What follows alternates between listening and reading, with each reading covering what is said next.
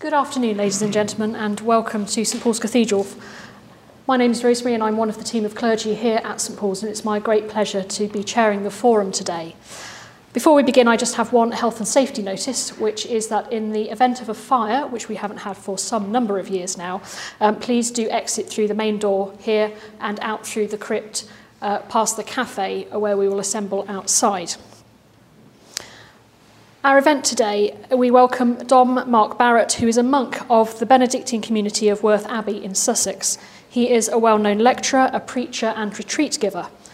His previous book, Crossing, Reclaiming the Landscape of Our Lives, has been called a spiritual classic and an unusually fresh insight into the life of a contemporary monk. And after he wrote that book, The Monks of Worth Abbey became a surprise TV hit when 3 million viewers watched the television series The Monastery, and Worth Abbey saw a sudden dramatic increase in people wanting to visit on retreat. Mark's latest book, The Wind, the Fountain and the Fire, looks at how the Book of Psalms puts into words the messy complexity of how we actually experience our relationship with God and one another. And today he will explore with us how the Psalms are a gateway to spiritual prayer and offer us a path through Lent. Mark will speak for up to 40 minutes or so, and then we'll have some time for questions and answers. We'll finish promptly at 2 o'clock. At the end of this, a colleague from our shop will join us with some copies of Mark's book for sale at a generous discount, and Mark has very kindly said that he will also sign copies for people. So would you please welcome our speaker, Mark.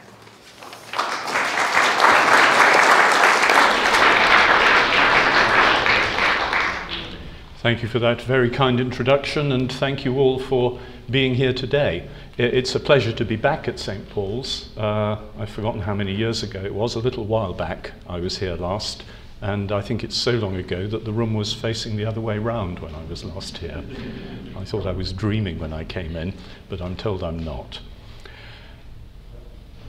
When I wrote a book called Crossing some years ago, I took the shape of the monastic day as my framework to enable me to reflect upon my experience of living the monastic life. In this book that I'm talking about today, The Wind, the Fountain and the Fire, I'm still exploring the shape of the monastic day, but I do it in a very different fashion. Not because the monastic day has changed, but because there are other themes that I wasn't able to address in that first book. The Wind, the Fountain and the Fire is a Lent book. It's written specifically for this present season, beginning with Ash Wednesday and today, the first Sunday of Lent. Its relationship to the previous book is that something I didn't look at in Crossing, but which is a huge feature, a major feature of the monastic day, morning, noon and night, is the monk's encounter with Scripture, with the Word of God. The monk's encounter with the prayer of Scripture, the Book of Psalms, and the psalm-like prayers which are scattered throughout the corpus of the Scriptures, Old and New Testaments. So if Crossing explores the shape of the monastic office day, Matins, Lauds, the midday prayer, evening prayer and Vespers, Compline at night, this new book explores, if you like, the content of that prayer, our encounter with the Word of God. And I hope that it's therefore something which every Christian will find of interest, because every single one of us is called to encounter the Word of God. Every single one of us is nourished by that encounter with the Word of God. And every single one of us is challenged and finds it difficult to read the Word of God. The Bible is a book, I think, more often owned than read. And Among Catholics, and I don't know how many in the room are Catholic today, but among Catholics, I think that's probably even more true than it may be among the churches of the Reformation, whose foundational charter, so to speak, was the re-encounter with the Word. And I worry sometimes that that perspective led Catholics to think that must mean we're not supposed to encounter the Word. We do something else, I'm not quite sure what. But all Christians, Anglicans, Reformed, Roman Catholic, Orthodox, we're all children of that book, because we are all dialogue partners of the living God who is speaking in that book. And so the little text that I have penned is an attempt to say something about my experience of encountering the Word of God in, 40-something years now of living as a monastic Catholic Christian. Monks and nuns probably spend more time with the Psalms and with big chunks of Scripture, both in public worship and in private prayer and reflection, than the average person, shall we say. We're supposed to be specialists of the Word of God. I'm not sure how many of us ever really succeed in arriving at a place where we're entitled to claim that honour, but that's what we're called to be. We're called to be women and men who spend time among the words of God in order to meet the Word of God, Christ himself. During the season of Lent, every Christian is challenged to re-encounter the realities of our faith, and among those, right at the heart of, right at the centre of that reality, is our encounter with the living Word of Scripture. But as I hinted a moment ago, we all struggle, I think, to achieve that. How many people deciding to read the Bible have picked up that hefty tome and started on page 1 with good intentions? And I think most people who approach the Bible in that fashion probably get lost somewhere in about Leviticus if they're doing well. Interestingly enough, of course, that's where the people of God of the Old Testament got lost as well, wasn't it? In the wandering in the desert. They took about 40 years to get out of that situation, and I fear that many of us may take about 40 years to get through some of those parts of the Old Testament. And there's the rub. The Bible is full of wonderful, wonderful things. I think it was George Bernard Shaw who said Wagner has some wonderful moments and some terrible half hours. I don't actually agree with that view, by the way, but you could say that of Scripture. There are some breathtakingly beautiful, inspiring and marvellous passages, but there are also some things that are quite frightening, some things that we don't understand when we read them, and some things, let's face it, that are just downright boring. And when you've got a collection of texts, poems, laws, stories, biographies, letters, pieces of history, chronicles of a kingdom, myths, family recollections, and they've all gone through a blender and ended up between the same set of covers, it's hardly surprising that we find it challenging and difficult to know just what is it that we're reading, and even why are we reading it. In The Wind, the Fountain and the Fire, I've tried to follow two key principles in suggesting how I've come to understand the process of encountering Scripture and being encountered by the Word of God in Scripture. The first one, I think I can illustrate nicely by referring you to the story which I'm sure you're familiar with in the first book of Samuel, of the call of the child Samuel to become a prophet. It's a well-known Old Testament story, and it's used in a variety of church settings. Discernment, the vocation of the prophet, what it means to listen to the word of God, and so we've probably heard it many times. But have you noticed this about the call of Samuel?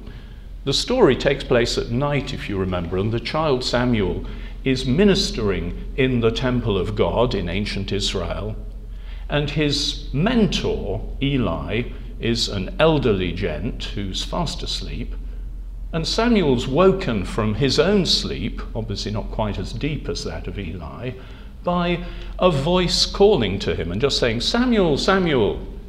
And he assumes, not unreasonably, that it's Eli calling to him. You know, the old man needs some help in the night. So he gets up and goes to the old man and says, "No, I'm not calling you, I'm not calling you, go back to bed." And this goes on for some time, until after Eli's been disturbed, I think it's about 3 times, he twigs what's going on, that this is God calling Samuel. And he tells Samuel what to do. If this voice comes again, he says, say, "Speak, Lord, your servant is listening," which is what Samuel does on the 4th occasion. And that is the moment where he's called to become the figure that is familiar to us from the books of Samuel, the great prophet of Israel. Now, what's significant about that for you and me? Well, it's this. Samuel hears God speaking to him. God speaking to him 3 times. And it doesn't occur to him that that's what's going on. Now, just put yourself into that situation. Why might one assume that God is not speaking to one? Well, I think that's kind of obvious, isn't it? Why would God be speaking to me? None of us expect to be addressed by God. None of us expect to hear God saying to us in our hearts, in the events of our lives, in our dreams, in our aspirations, in a neighbour who says something, in a person we come across who needs something. None of us actually expect that to be God. What the Samuel story points us towards is the first principle that I've begun to realise we need to employ if we're to make sense of this great amalgam of stuff that is Scripture. And that is, we've got to put ourselves into the story. We've got to allow ourselves to realise that the Bible is not about a lot of rather strange people in the Middle East a long time ago. It's not, as it were, Middle East enders. It's about me. It's about you. The Bible is about each of us. So if, like Samuel, we can approach the Word of God by saying and meaning, "Speak, Lord, your servant is listening," if we can do that, then there is some possibility that we'll realize it's God speaking to us in his Word. We'll find ourselves in the story. So what I've tried to do in The Wind, the Fountain and the Fire is offer some ways to step into the story, some ways to do that. And as the 5 chapters of the book explore the themes of Scripture that are placed in front of us on each of the Sundays of Lent, that's how I've structured the book, I've invited each of us to reflect on, where can I find myself, something of me that is being addressed by this theme, by this idea, by this story. in the scripture for today's Eucharist.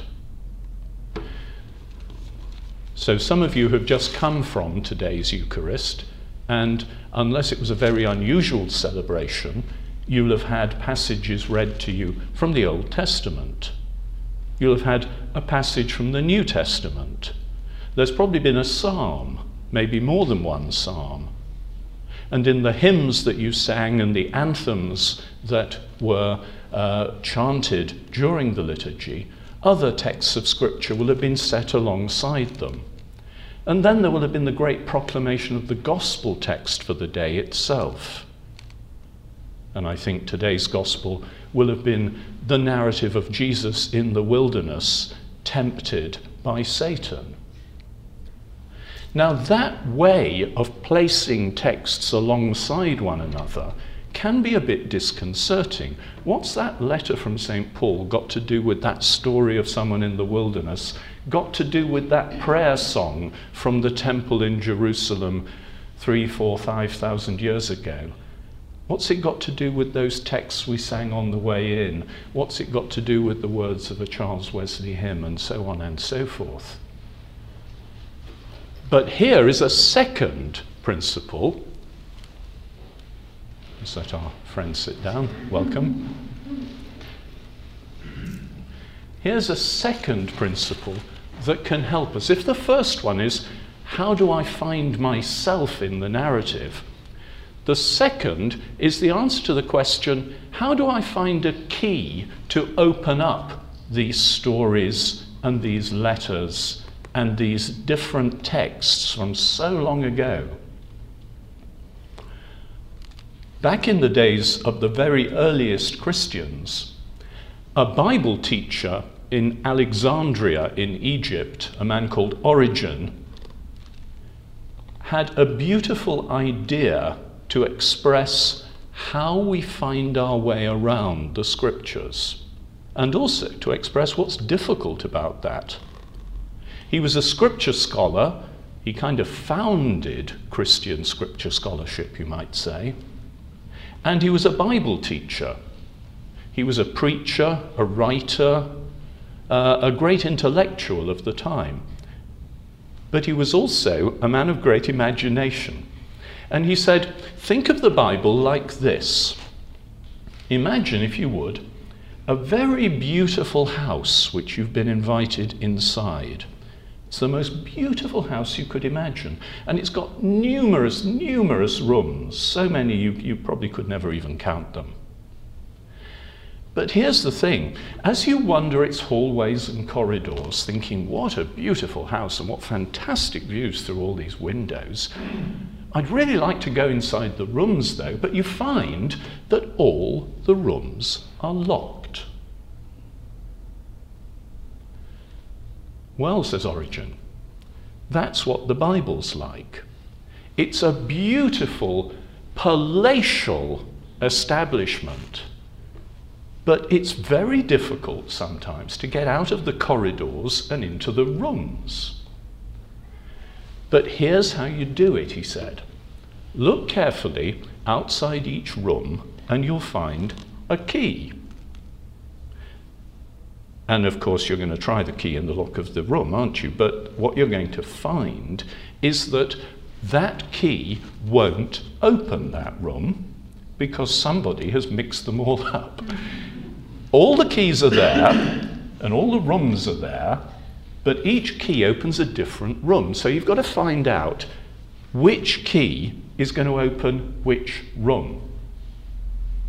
What Origen is pointing out is that the Bible will interpret itself for us. If we allow the Gospel of St. Luke to throw light upon a psalm text, if we allow the first chapter of Genesis to show us what's going on when the Israelites stray into the desert, if we allow the revelation of St. John at the very end of Scripture to throw light back upon the texts we were looking at and getting lost in the book of Leviticus. The key is there, and we just have to put it into the right lock So that's my second principle, drawn from the practice of Christians throughout the centuries and drawn from the shape of the monastic day. We read passages of Scripture constantly, and we then move to a different passage of Scripture.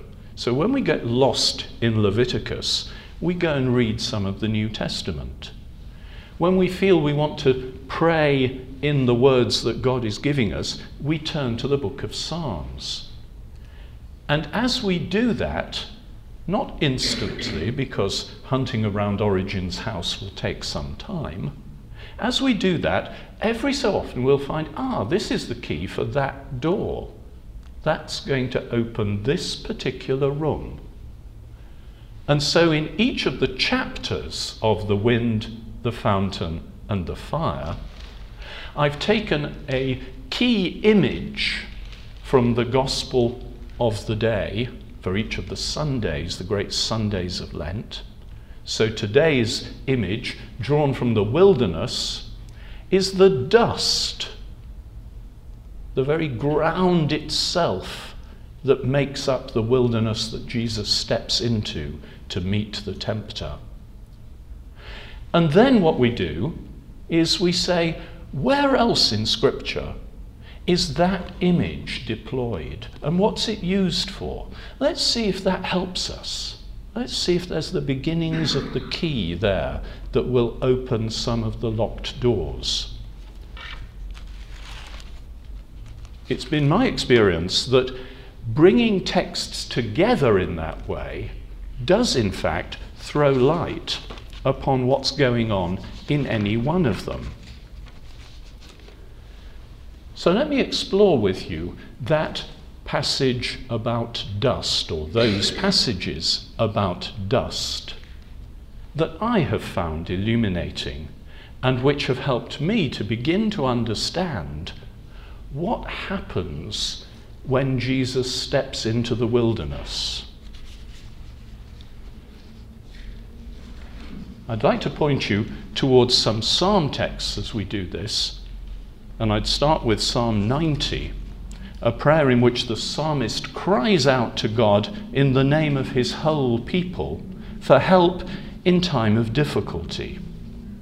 This psalm opens with a contrast between the mountainous reality and eternity of God, for whom 1,000 years pass like a watch in the night, and the fleeting brevity of human existence, brief in the extreme. God is said to turn man back into dust and say, "Turn back, you mortals." Dust is used throughout Scripture, and especially throughout the Psalms, as an image of how frail and evanescent, how passing human life is. Here today, gone tomorrow, the dust beneath our feet. But it's also used in Scripture, and I think the first reading of today's Eucharist in Catholic churches, I don't know if it was the same here for you, comes from the book of Genesis and began with the creation of humanity from the dust of the earth. And Scripture uses dust in those two different ways, as a symbol of how frail and passing our lives are, but also as a marvelous sign full of hope of how we are crafted by God from the base stuff of the earth he has made.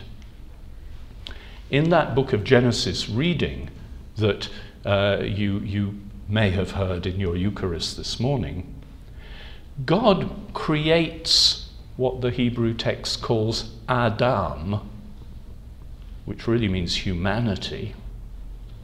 It's not a personal name, although it's become one. Creates Adam from the Adamah, the red dust of the Middle Eastern earth.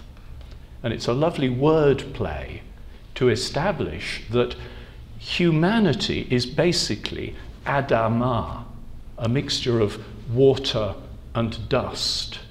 And in that story, we hear of God shaping the human, who at that point is neither male nor female, shaping the human from the dust of the earth. There is a very beautiful image from the Cathedral of Chartres in France. I think it was carved in about the 13th century. It's in one of the porches of the cathedral. And in that image, the craftsman has shown us the Lord God seated and in the act of creation, and lying in his lap, resting his head in the Lord God's lap, is the newly formed Adam, who has just been shaped from the Adamah. The dust of the earth has been given human form and given life by God. It's that sense of how perfect and wonderful the human person is that Scripture uses dust to speak about.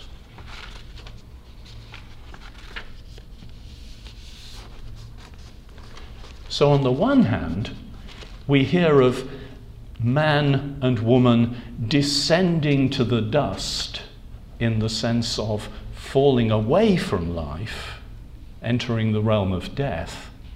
But we also hear of the dust which the earth has given and which the Lord shapes into a living being.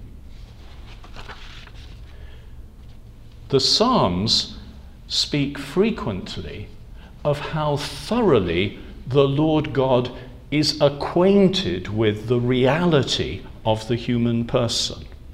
Acquainted not just as a distant deist watchmaker, but acquainted intimately with every blood vessel, every nerve, every sinew, every bone. And I'd like to turn to a psalm passage which I thought I had here in my notes and which is now trying to hide from me, which brings that out very beautifully. It's Psalm 139, in which the psalmist speaks of how the Lord knows every aspect of our being, so that that image of dust, of fragility, and of frequent falling away from life becomes an image of hope and transformation, because it speaks in Psalm 139 of how we can turn to the Lord who knows every aspect of our being.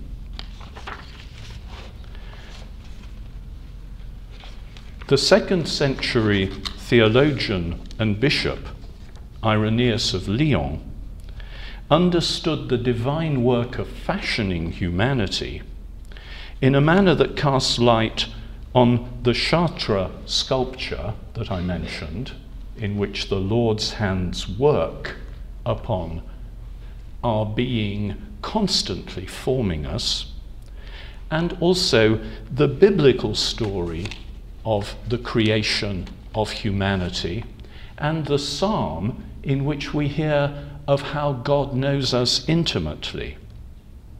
You, says St. Irenaeus, you are God's workmanship, and you should await the hand of your Maker, which creates everything in due time. You whose creation is being carried out. Irenaeus's wonderful use of the continuous present tense. Creation is not something that happened long, long, long ago, he says. It's what God is doing now. The sculpture in Chartres does not, for him, show an event in history at the beginning of the human race. It shows the here and now. that you and I are invited to understand ourselves as resting upon the lap of the Creator God, as held constantly by his hands, and constantly being shaped by that process. Our lives, for St. Irenaeus, are a divine dialogue in which we make a move and the Creator responds. The Creator makes a move and we respond. We whose creation is being carried out. He goes on to say that we should offer our hearts to him in what he calls a soft and tractable state, and preserve the form in which the Creator has fashioned us by having moisture in ourselves. The point he's making, of course, is that if the potter is working on dry clay, it's just going to fracture and break. But if the clay, the dust with water in it, is moist, the potter, the Creator, can continue to shape.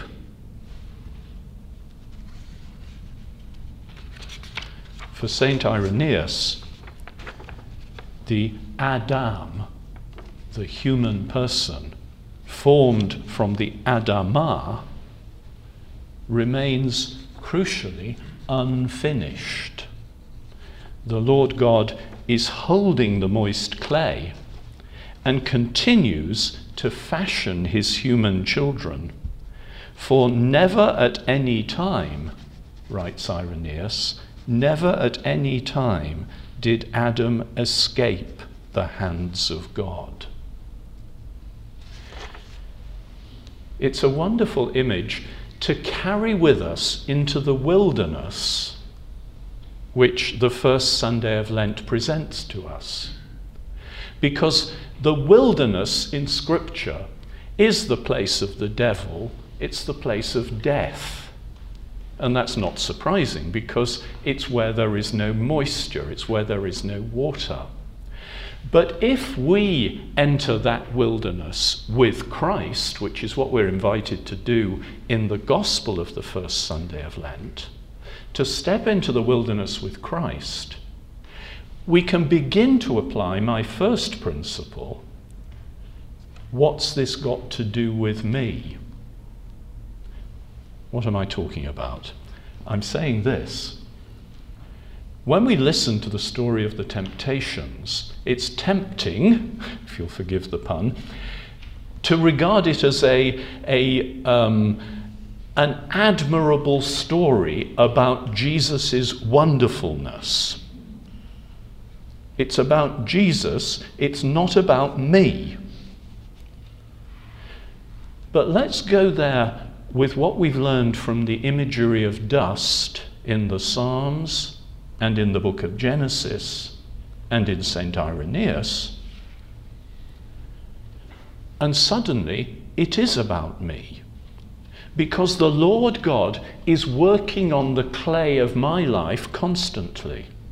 And sometimes I will respond to his hands by trying to pull away, by being tempted, by trying to step away from those loving hands. And that's what all the temptations of Christ are about. They're about stepping away from the loving hands of God, of our Creator. And if I can stay with the story and understand that the Creator's hands at that point don't go, ugh, and reject my attempt to reject him, but rather reach out even more broadly and continue to hold me so that they can continue to work upon me. And then perhaps we start to understand the temptation story as about that dance that we've been carrying out with God throughout our lives, where I'm usually going backwards and God is usually coming forwards towards me. But God, being God, of course, has reached out behind me already and is already holding me. And maybe that's part of why the dance between Jesus and Satan in the stories of the temptations seems to be a sort of duel using the word of God. I misunderstand the word and I step away from it.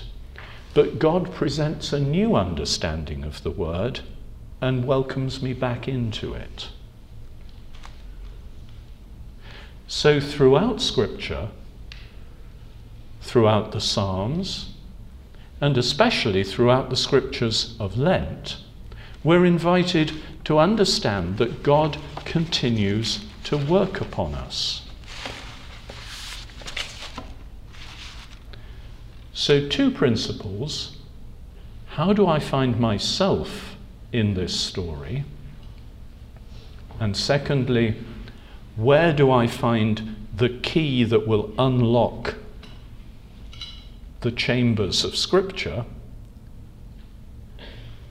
Where do I find myself? I find myself usually at the centre of the story that's being told, if I'm prepared to allow that. Sometimes I want to shy away. Sometimes, like Samuel the first few times, I want to assume that this is not God speaking to me, it's just an old man in the night who needs help. That's a good thing. Helping an old man who needs help is a good thing. Let's not get that wrong. But if we know how to listen aright, we'll discover that that wasn't Eli calling to us. That was God himself. And the keys are found by bringing passages of Scripture together, by moving between the book of Psalms and the stories that we discover elsewhere in the Scripture, and then moving back into the Psalms. And by doing that, we discover that images like the image of dust, unpromising as it is initially, can allow us to get right inside a story and discover how it can change our hearts. So not a quick fix, it's actually quite deliberately a slow fix, but nevertheless a way of exploring that mansion which Origen first thought about and invited us to step inside, the mansion of Scripture, which is perhaps part of what Jesus is talking about in St. John's Gospel when he speaks of my Father's house having many mansions. We step inside and we allow the Scriptures to interpret themselves for us. In the book I'm talking about, The Wind, the Fountain and the Fire, I've tried to use 5 images for the 5 weeks of Lent. And in the case of each of those weeks, an image guides us as we read through the different chapters to understand how those different passages of Scripture can be set alongside one another and can interpret one another in such a way that we find ourselves there and we can begin to enjoy what God is promising us, the life of his Son. So I think I've done my 40 minutes, and at this point I'm going to hand over to your good selves, and there may be things you'd like to ask about, there may be things you'd like me to think further about, and there may be comments you'd like to offer which I can learn from. So thank you for listening attentively, and I look forward to hearing what you would like to say or what you would like to ask.